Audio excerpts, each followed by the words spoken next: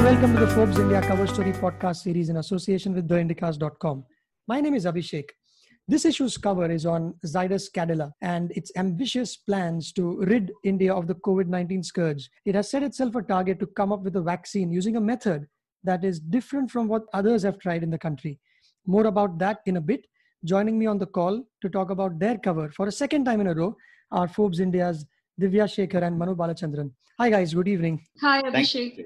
Hi Abhishek. Yep, congratulations on a back-to-back story. So you guys have been working harder than some of your colleagues on a lighter note, but the subject at hand is quite serious. Before we get into it, Zydus Cadila is, you write, is among India's most diversified pharma companies. If you could give us a little bit of a glimpse about what are the areas or what are the verticals that Zydus Cadila is in? Zydus as a company, they have a market capitalization of about 48,000 crore. These guys are spread across numerous areas. Now they are in something called Zydus Wellness, which is a diversified, you could call it an FMCG company, because they have, products such as Complan, Glucon-D, etc., which they have managed to have under their portfolio after they acquired Heinz India sometime in 2009. So that is one part of it. Of course, I mean, in under Zydus Wellness also comes, your Nutralite and sugar-free and, companies like that. They're also into biosimilars. They're also into branded generics. They're also into the animal health and vaccine space as well. Unlike many of the other companies, say for instance, Serum Institute or Dr. Reddy's, who are also in the whole play as far as COVID-19 vaccines are concerned, Zydus has positioned themselves as a slightly different pharmaceutical company. And also, they have taken a crack at vaccine before as well. You write about during swine flu. Were they the third to bring out a vaccine in a record 10 months' time? So that was something that Dr. Sharvil referred to. Basically, when the H1N1 pandemic sort of came about 10 years ago, they were the first Indian companies to actually come out with a vaccine for the swine flu. They were pretty clear from the beginning itself that they wanted to bring out a vaccine for that. And, amongst all the global companies, they were the first Indian company. And they came out with a vaccine within about 10 months or so after the flu was first reported. They actually grew this in their facility in Ahmedabad on a live fertilized chicken egg to sort of develop that vaccine.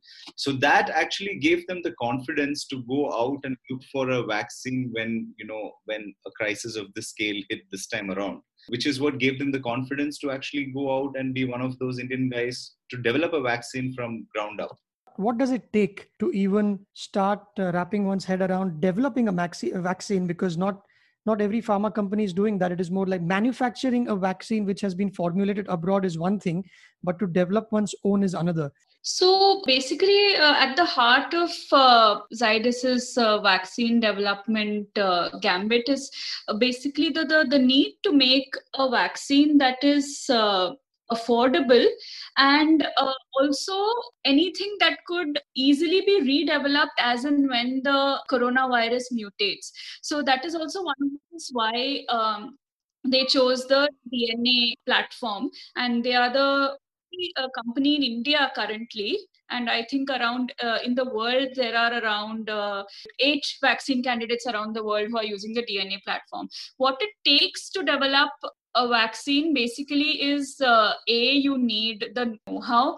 You need to have some kind of an experience or an exposure in R&D and in vaccine development. Plus, you also need to have some kind of a manufacturing capacity and the kind of resources to even manufacture at risk, which Zydus is now doing.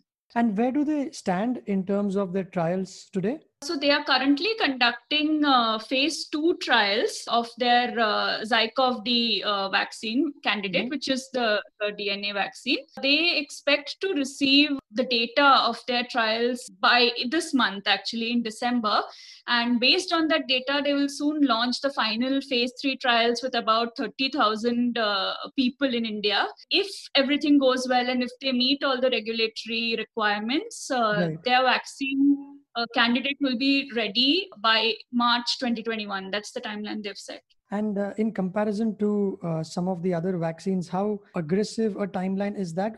Even though Pfizer has received an emergency use authorization, and in India, Serum Institute and Bharat Biotech have also applied for an EUA, the trials to measure the efficacy of candidates will keep going on. What companies are betting on is that, given that this is a new virus, it will always help if there are efforts to develop more vaccine candidates across various other platforms, which is what Zydus is also doing. So apart from their DNA vaccine candidate, they are also developing a candidate on a measles vector platform. Even though we do have certain candidates who have currently received emergency use authorization, companies believe that it will only be beneficial if they continue with their efforts to bring out a candidate, because it will take time for efficacy of any vaccine candidate to be determined. Indeed, because in this case, it's the virus itself is about a little more than a year old. So we will not know how long can one not be infected again. And the other thing, Abhishek, here is that, when we talk about Pfizer, Moderna, or any of them, it's not very clear when India is going to get those vaccines. So it is actually very crucial that we have, indigenous vaccines being developed. I mean, whether it's from Bharat Biotech or, whether what Serum Institute is doing. So a timeline of March 2021, while it may look ambitious on paper, if it works out, then obviously it goes a long way in vaccinating a significant population of the world, which is in India. And you also write about some of the practical advantages that their approach might have over others. Zydus seems to be talking about is, how this vaccine is going to be intradermal compared to, intramuscular. So which will require, lesser doses to be administered at, say, a site, where it's going to be administered at. Lesser sort of length of the needles and things like that. A lot of these vaccines face issues. Intramuscular vaccines basically face issues like, say, redness, soreness, fever, etc. Most of the times because of the injections and the needles. What Dr. Sharvil Patel says is that intradermal shot will do away with all those kind of complications. Right. It's a good opportunity to talk about their approach itself. You very briefly mentioned at the beginning, Divya, that theirs is on a DNA platform as compared to what others are doing, where they are inserting a strand of mRNA or messenger RNA, as they call it, inside the cell. And the idea there is to help the cell develop an immune response to the virus. And theirs is a protein based, which means, back in 1977, two biologists had said that a virus is nothing but a piece of bad news wrapped up in a protein. So that's how folks like Pfizer are taking that approach. How is the DNA approach different? What happens there? All these platforms, basically, be it a viral vector, a protein-based, DNA-based, etc., ultimately, what they're working towards is basically getting the viral protein into the body so that the immune system can respond. What Zydus Cadila says is that the DNA vaccine is different in the sense that it doesn't have the kind of rapid response approach that the other vaccine candidates have. So a DNA vaccine, in that sense, he says that it has a slower and a more sustained response to build immunogenicity over time and over multiple doses. Right. They also have certain drugs. Therapeutic drugs is also something that they're looking at. I think the basic premise of all of this, thought process, and this is pretty similar to what Dr. Reddy's is also doing, is that we are a large country, and it's going to take a long time before this vaccine can be administered to 1.3 billion people. So in the meantime, you're going to have mild or severe cases of COVID in people. You've got to have some sort of mechanism to handle that as well, which is why they are not shying away from betting on those vaccines as well, whether it is remdesivir, Regeneron, and all of that. And I think that is a strategy that the others are also falling back on, primarily because of the time frame that we are looking at, and how long it's going to take to vaccinate people. That leads me to the last question of the podcast, is that there are 1.7 billion jabs that will cover all of India. Would that be right? Is what you write? It's more the merrier, as in as many pharmaceutical outfits today are trying either contract manufacturing or trying something of their own, like Zydus. Does that help the cause? Because it'll need an army, unlike a few European countries which have populations of some of our smaller cities.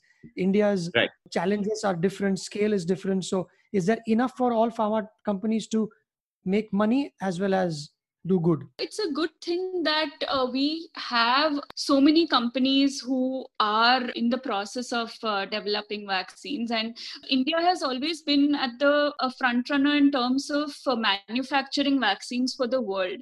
I mean, 60% of all the vaccines manufactured in the world are manufactured in India. And the difference during COVID is that along with manufacturing, we have also strengthened our research capabilities, our development capabilities, which Manu said is so important during a pandemic like this. The challenge here is that while it is good that so many companies are developing the vaccine and the development and manufacturing capacity itself is strong, at one point our storage and distribution capacity can only take so many vaccines, 500 million doses, which the government has targeted. That's where I think the distribution plays a big role. I mean, companies like SpiceJet, for instance, they've set up dedicated wings to actually ensure that the distribution happens in a timely manner. So I think the key here is, more public sector and private sector coming forward to ensure that the vaccine reaches, whether it's the first mile or the last mile.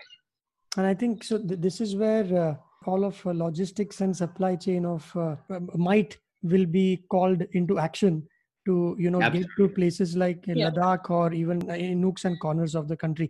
The funny thing is, you can get Maggi at Gaumukh, which is right up there, up north. So if our FMCG firms can put their wares right there, we'll hope that where it is needed, our government and also, as you said, private-public partnerships come through. Absolutely. Companies like Zydus, which sells Glucon-D, which, like you said, I mean, it could be, in Gaumukh. They could have it anywhere else as well. So they have a big role to play here. Companies like Zydus. That's what Indeed. Manu and Divya, thank you so much for your time on this podcast. In the interest of time, we will wrap this up. Yeah, Thank you. Thanks so much, Abhishek.